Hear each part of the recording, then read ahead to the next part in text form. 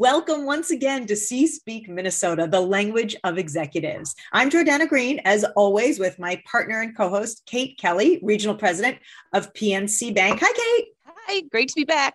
Yeah, great to be here. We're super excited about this month's guest.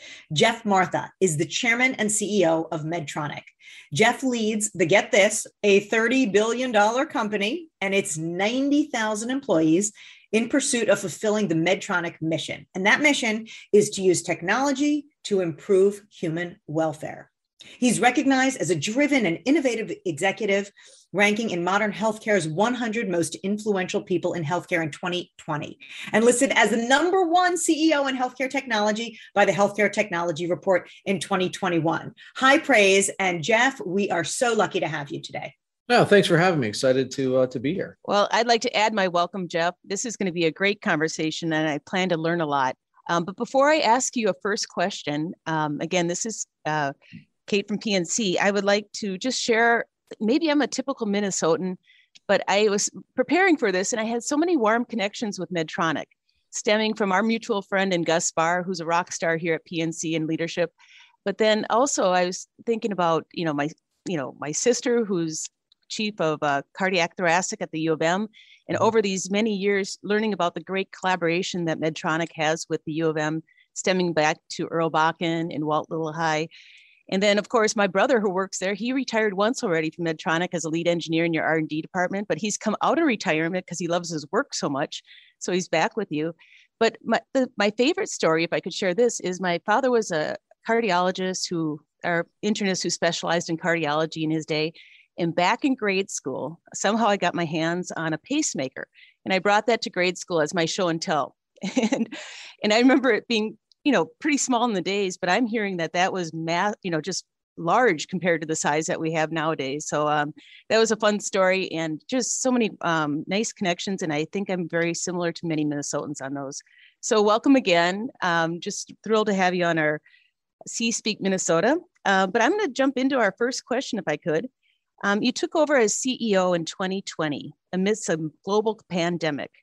How did this impact your transition? First, Kate, before I jump into that, I do have to acknowledge one of the privileges of the job is hearing stories like you just said and connections like you just said, especially here in Minnesota. There's a lot, but there's patients globally that have been impacted by Medtronic. I mean, we impact the lives of 2 patients every second. So that adds up. And like you're probably still not carrying that pacemaker around with you, but I actually do carry lots of show and tell toys around with me all over the place. And I know this is more of an audio only, but this is our latest pacemaker. And wow. I'm holding up something the size of, it's like a pill. No lead, no wires like the old pacemakers, goes directly into the chamber of your heart. So it's amazing that Medtronic invented the first with with our founder Earl Bakken and Dr. Walt Lillehei, who's a cardiac surgeon here at the University of Minnesota. And they came up with working together, identifying this unmet need, came up with the first wearable pacemaker. It wasn't implanted, and it was kind of a box, and plugged into the wall. Or it didn't plug into the wall. It was a battery powered pacemaker. Right. That was the whole concept. So it didn't have to plug in the wall. And here we are with this little tiny, pacemaker now that's inserted right into your heart. With a catheter, not even a cut down procedure. And it's, the size of a vitamin.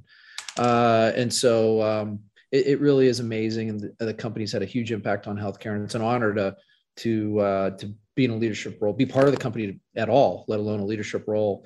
And, getting back to your question, about key learnings. I mean, I did learn a lot over the last, I'm still learning a lot and have a lot more to learn, but I did learn, my learning curve was, I would say, dramatically accelerated by the pandemic. I took over, right as the pandemic peaked in 2020 in the spring, and it was April timeframe when I officially took over. And at the same time we had, which I'm sure we'll get to, we were 1/3 of the world's ventilator supply and critical care ventilators, and that was a hot topic back then. And so, I we can talk about that if you'd like, but the lessons learned, for me, a big company like ours, wasn't, and this is something we're trying to change. It wasn't built for speed, and maybe originally it was, but after 70 years and, $32 billion of revenue, 100,000, over 90,000 employees, we've slowed down a bit. And so, but, when we're focused on something, we can really work fast. And, the ventilator story is a good one where we increased our ventilator production, 5 times. That's just our own production, then partner with other companies to create other capacity, and innovated the ventilator in weeks, created all kinds of new functionality. So when you focus, we can be fast. We've learned to be more open, and to partnerships and collaborations with all kinds of, stakeholders, and, our competitors, we did, but, not, our customers, our hospital customers, even companies outside our industry like Intel or even SpaceX. And so collaboration.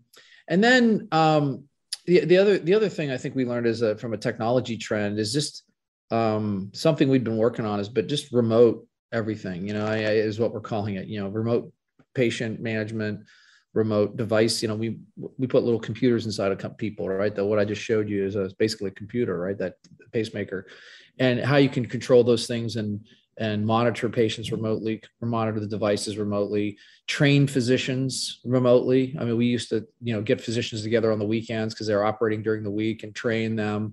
Now we're using augmented reality, virtual reality. So we can do a lot more things virtually, not just, everybody talks about working from home and all that. We had to do that too, but I'm talking about our business. We're not converting to all virtual, but we've learned to be much more efficient in the way we do our core business. That's great. Fascinating, Jeff. I appreciate all of that. And I just briefly, you answered the question that's in my head. What did you create during COVID at Medtronic? And the ventilator story is a good one. And it's amazing a giant company can work so quickly. But did you have to change much then internally? Because you mentioned working from home. How can you do that when you need to be in a lab with others? How did you keep your employees safe and still be able to innovate during this time? Well, we put 3 priorities in place, like many companies. Ours was a little unique because we're in healthcare. One was the personal health and wellness of our employees. The second priority was keeping our products flowing and supporting our healthcare systems around the world, and patients. And in some areas that was more important than others. So certain procedures slowed down because elective cases were slowed or stopped, but other procedures were sped up. Our other products were needed, like ventilators and products associated with ventilators. We needed a lot more of. And then the third priority was being a good corporate citizen in the communities. And we made a lot of philanthropic grants and did our part with our employees on vaccines and social distancing and everything like that. So, these are the 3 things. And, so for our employees, like like many, like our operations people, manufacturing, supply chain, we kept them in the factories and our distribution centers to hit that second goal of keeping our products flowing. So we socially distanced and we were able to do this. And then the second cohort of employees, our sales reps our field-based employees are out there with physicians still. Our field-based, our sales reps are more than just selling equipment. They're actually supporting cases. They scrub in.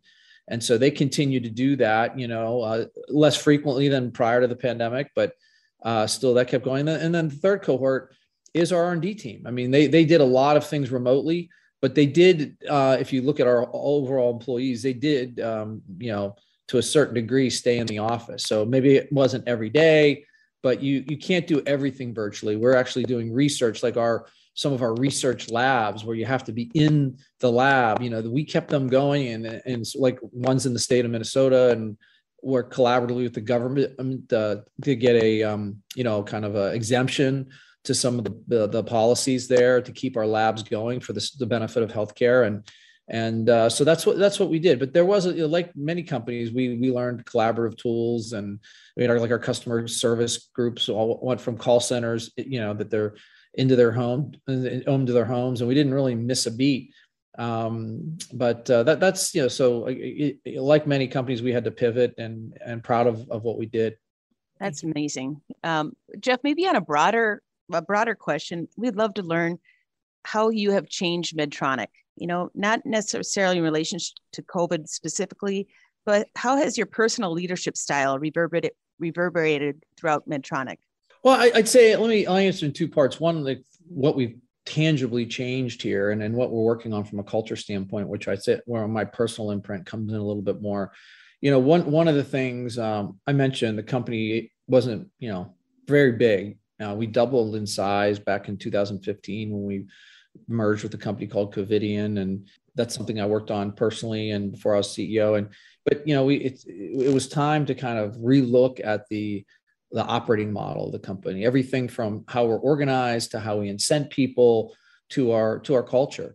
And so, what we did from a structural standpoint is kind of decentralize the company and put, we went from these three big groups of businesses, everything cardiology is one, everything neuroscience is another, and a third was surgery. And these three big businesses, we broke them down into 20 smaller businesses and collapsed our P&L into these businesses and gave them much more empowerment. At the same time, we took 3 layers. We had 11 layers in the company. We took 3 layers out to make the company flatter. And the idea was to get these businesses closer to our customers, more focused on their end markets, and innovating faster, because we're competing with a lot of startups that move fast and are well-funded. There's a lot of money out there to invest in healthcare.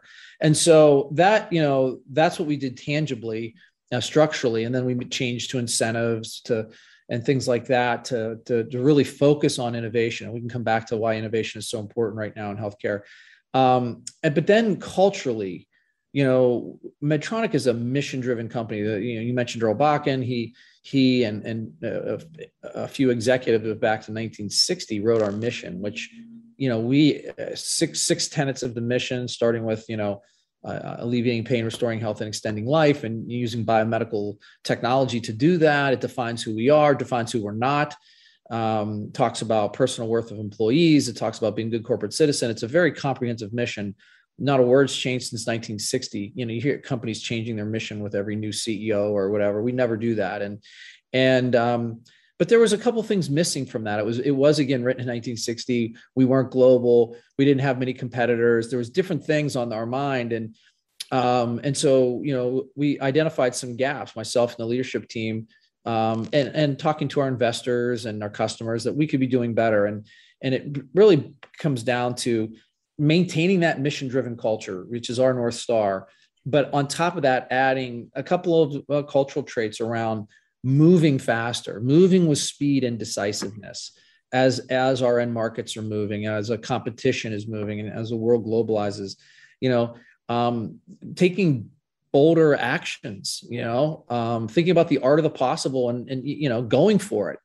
Where else in healthcare was that a good idea? I mean, there's lots of opportunities for improvement in healthcare, and the impact could be big. And then finally, just competing a little harder, right? We have a lot of competitors, and we're known as a great technology company and a great clinical company. But we also, but also I'd like to be known as somebody that moves fast and competes hard.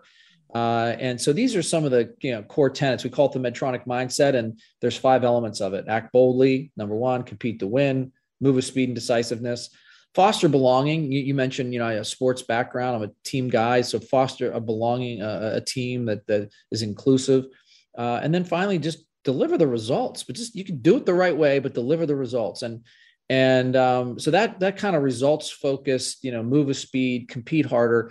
That is, myself, my leadership team, really doing a lot of research on how to, and we package that up as our Medtronic mindset, and it's got a lot of energy, and there's a lot of buzz and energy around Medtronic right now.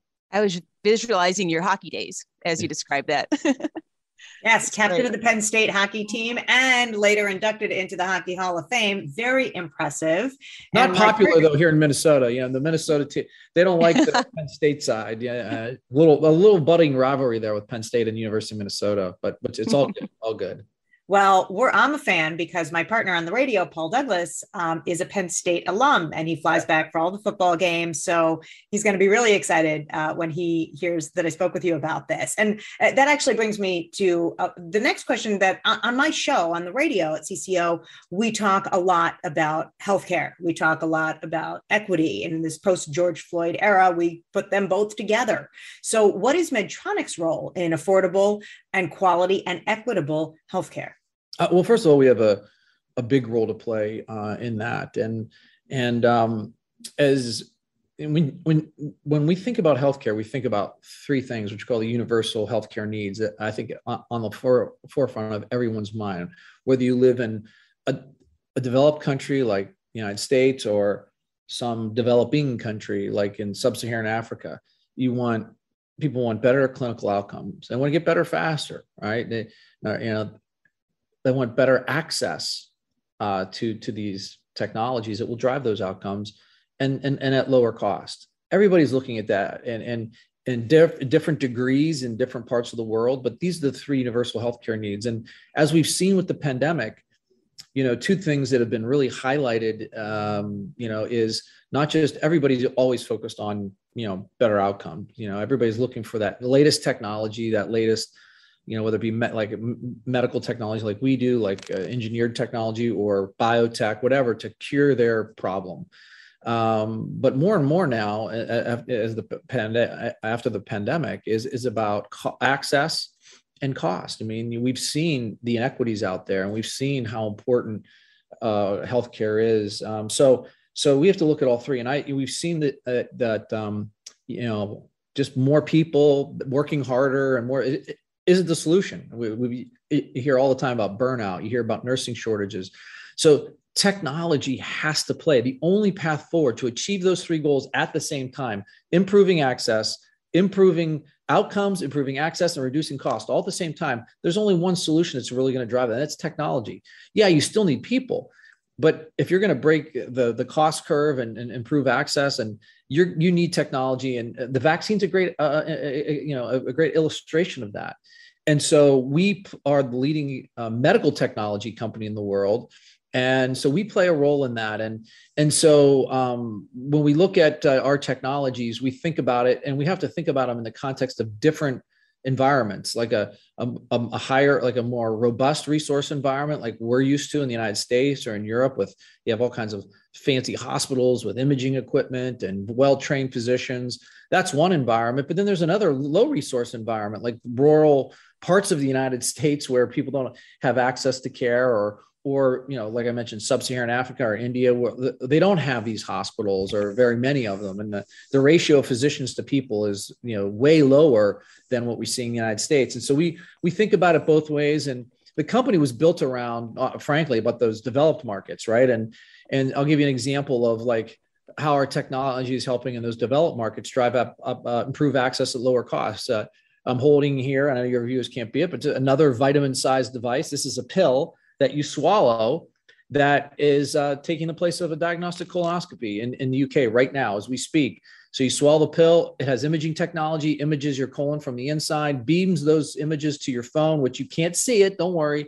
It's just a communication device, then goes into the cloud where we have an AI algorithm that is better at picking out, precancerous polyps or even cancer than physicians can. And then we beam that report back to your physician, and then they talk to you about, okay, do you need to come in for a procedure or not? So for every 10 colonoscopies that are performed, only 3 times out of 10 does someone need something removed. The other 7 times, it's just diagnostic, and you don't need to go in the hospital for that procedure, which you're all familiar with, or you at least heard about. You guys look younger than me. So this would avoid, this creates all kind of access. So to think about it, all 10 people get screened, only 3 have to go to this hospital for that expensive procedure, anesthesia, and that somewhat unpleasant experience that you've or heard about. So that's creating access. Yeah, and so in the UK and the NHS, the NHS is the health system in the UK. Socialized healthcare, they're one payer. They've built up a huge waiting list of colonoscopies over COVID. So they're using this to burn through that. So that's an example and they've accelerated the adoption of this technology because, like I said, it's the only path forward. I can give you 20 more examples like this where technology is kind of bending the cost curve, improving access, but without sacrificing outcomes. Another example, and I'll just give you a little teaser. If you want to go into it more, we can. We've set up separate organizations dedicated to focusing on quality healthcare in low resource environments. They've been focused on, places like India and sub-Saharan Africa. And now we're bringing this to the United States. We call it Medtronic Labs. It's an organization, again, that we own. It's funded by our foundation, but it's set up to be like a social business. It doesn't, they're developing scalable but sustainable solutions for, that can be scaled on millions and millions of people, not at low resource environments. And these are tech enabled, software solutions mainly right now that have some low cost devices attached to them. They rely on community-based healthcare workers that we hire and train. And they rely on partnerships like with governments, with other industry players like pharma, so we developed the software platform. We go out and hire and train community healthcare workers deep into these rural areas. And then we have partnerships like with pharma. Think about the areas that we're focused on: diabetes, hypertension so far, and then a very focused hearing therapy. And like in the diabetes, we partner with some of the insulin companies. We have insulin delivery. They have the insulin, and we have this software to identify and connect patients to physicians and to us and to the pharma industry. And these are, we're starting to get scale here. It is very hard to provide high quality healthcare in low resource rural settings with a very low cost and do that in a sustainable way where you're not reliant on charity forever. You can't, because that's not a sustainable model. So, this is something Medtronic's been working on for the past decade and is now starting to hit that inflection point where we've got the cost down, we've got the focus, the outcomes are good, and we're very excited about this. And actually now bringing it back into the United States, and because every time I go talk to a hospital CEO in the U.S., inevitably they have a community near them that's in their catchment area that is effectively like a low resource environment. You've got Camden, New Jersey, you've got North Minneapolis here, and where you need a different approach, and hospitals are looking for a different approach, technology enabled, and can Medtronic be a partner? And so we're bringing that Medtronic lab technology and business model here in the United States. So long answer, but you touched upon a very passionate topic for me. No, that is just great. And, Jeff, I was going to ask you how Medtronic is using technology to improve healthcare for patients, but you've given us that and a lot more. But I want to give you the opportunity, if there are any other examples of how it's affecting the patients or the innovation, and we want to give you an opportunity to elaborate here. Well, sure. I mean, there's things like I break it into two categories. Like think about surgical procedures and how we're innovating there. I would talk about the combination of using data and AI to do more sophisticated surgical plans where maybe there's none being done today. Like for example, in spine surgery, we're using various patient data plus like the images that you get when you go to your doctor and you say my back hurts, they take some images. We use that in combination of AI to do very nuanced surgical plans that then are fed into the procedure where we have robotics, interoperative imaging, interoperative navigation. So think of like Google Maps for your spine, right? And we can, perform robotically, surgeon-assisted robot. Well, in this case, it's automated. The robot does the surgery, and you can confirm that it's going well with interoperative imaging and navigation. And then we can track the patient's images and then feed that algorithm so that every surgical procedure that happens, that algorithm is getting smarter and smarter because we're doing the closed loop following those patients to see how well it worked. So you're adding a lot of sophistication and making spine surgery more of a science. Today, it's like an art, and you're highly dependent on the skill set of your surgeon. And there just isn't enough of these surgeons around the world. So that's one example. We just launched another surgical robot in Europe, which will be in the United States here on clinical trials here very soon.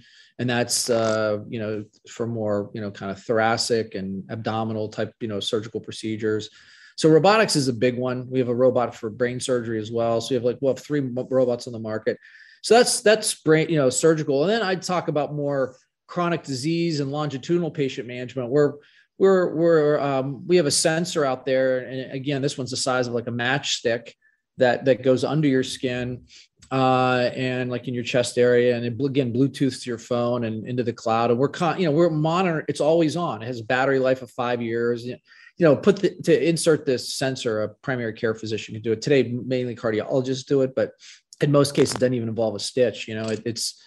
and it's always on, and it's very sensitive and specific. And so we can really monitor AFib patients. So AFib, atrial fibrillation, is very common, and it's a leading cause of stroke. And and in the medicine, typically you're prescribed a bunch of medicines. My mom's on it. I've seen the impact it's had on her life. And you can control the AFib, but at what cost? I mean, the side effects of these medicines are pretty difficult. But we can track the AFib and determine, do you need less? You can tune down the medicine, because AFib is very intermittent. And that's just one example where we can monitor, diagnose, and navigate patients to a better solution. And so again, you're having better outcomes. You're providing them access, because we can, in partner with your local healthcare system, we can navigate patients right where they need to go right to the AFib specialist. Don't need to go to the emergency room or what have you, and it can avoid the escalation. So you're improving outcomes, you're improving access, and you're lowering costs. So, these are, medical technology, the advancement, I'll summarize, say the advancement in medical technology right now is profound. You've got better computing power, smaller electronics, you've got robotics, and, you've got, data and AI all coming together and putting medical technology on an inflection point where most people around the world, especially in the United States, their first instinct is, give me a pill. Pills have a lot of side effects.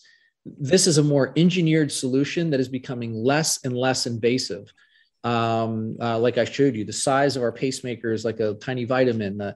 You swallow, you take a pill for your colonoscopy, you put a matchstick size sensor just under your skin it's amazing what's going on. Medtronic's in the middle of this and leading many areas. And it's really an exciting time for our industry right now and for our company.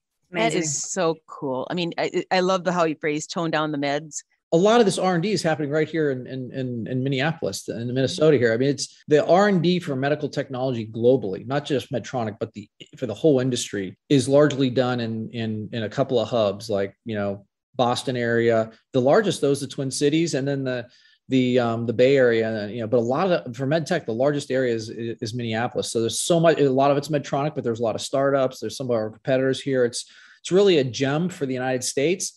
And it's the epicenter of that is right here in the Twin Cities. It's been that way since mid 1950s, when the pacemaker first came out, to this day. Jeff, we are so lucky to have you and Medtronic in our midst right here in Fridley. We are proud of that. And I just want to thank you so much for your time today. I learned so much, and I could listen to you talk about this new technology forever, but I'm glad we at least got a glimpse into the healthcare of the future with you today. Thank you, Jeff. Well, thanks for hosting me, both of you. I really enjoyed it, and happy to be on the program. Hope to see you again soon. Oh, we learned a ton. Thank you, Jeff. It's just been great. Jeff and Kate, great conversation. I want to thank you for listening to C-Speak Minnesota, the language of executives. I'm Jordana Green with my partner, Kate Kelly, PNC Bank Regional President. Thanks, Kate. I can't wait till next month.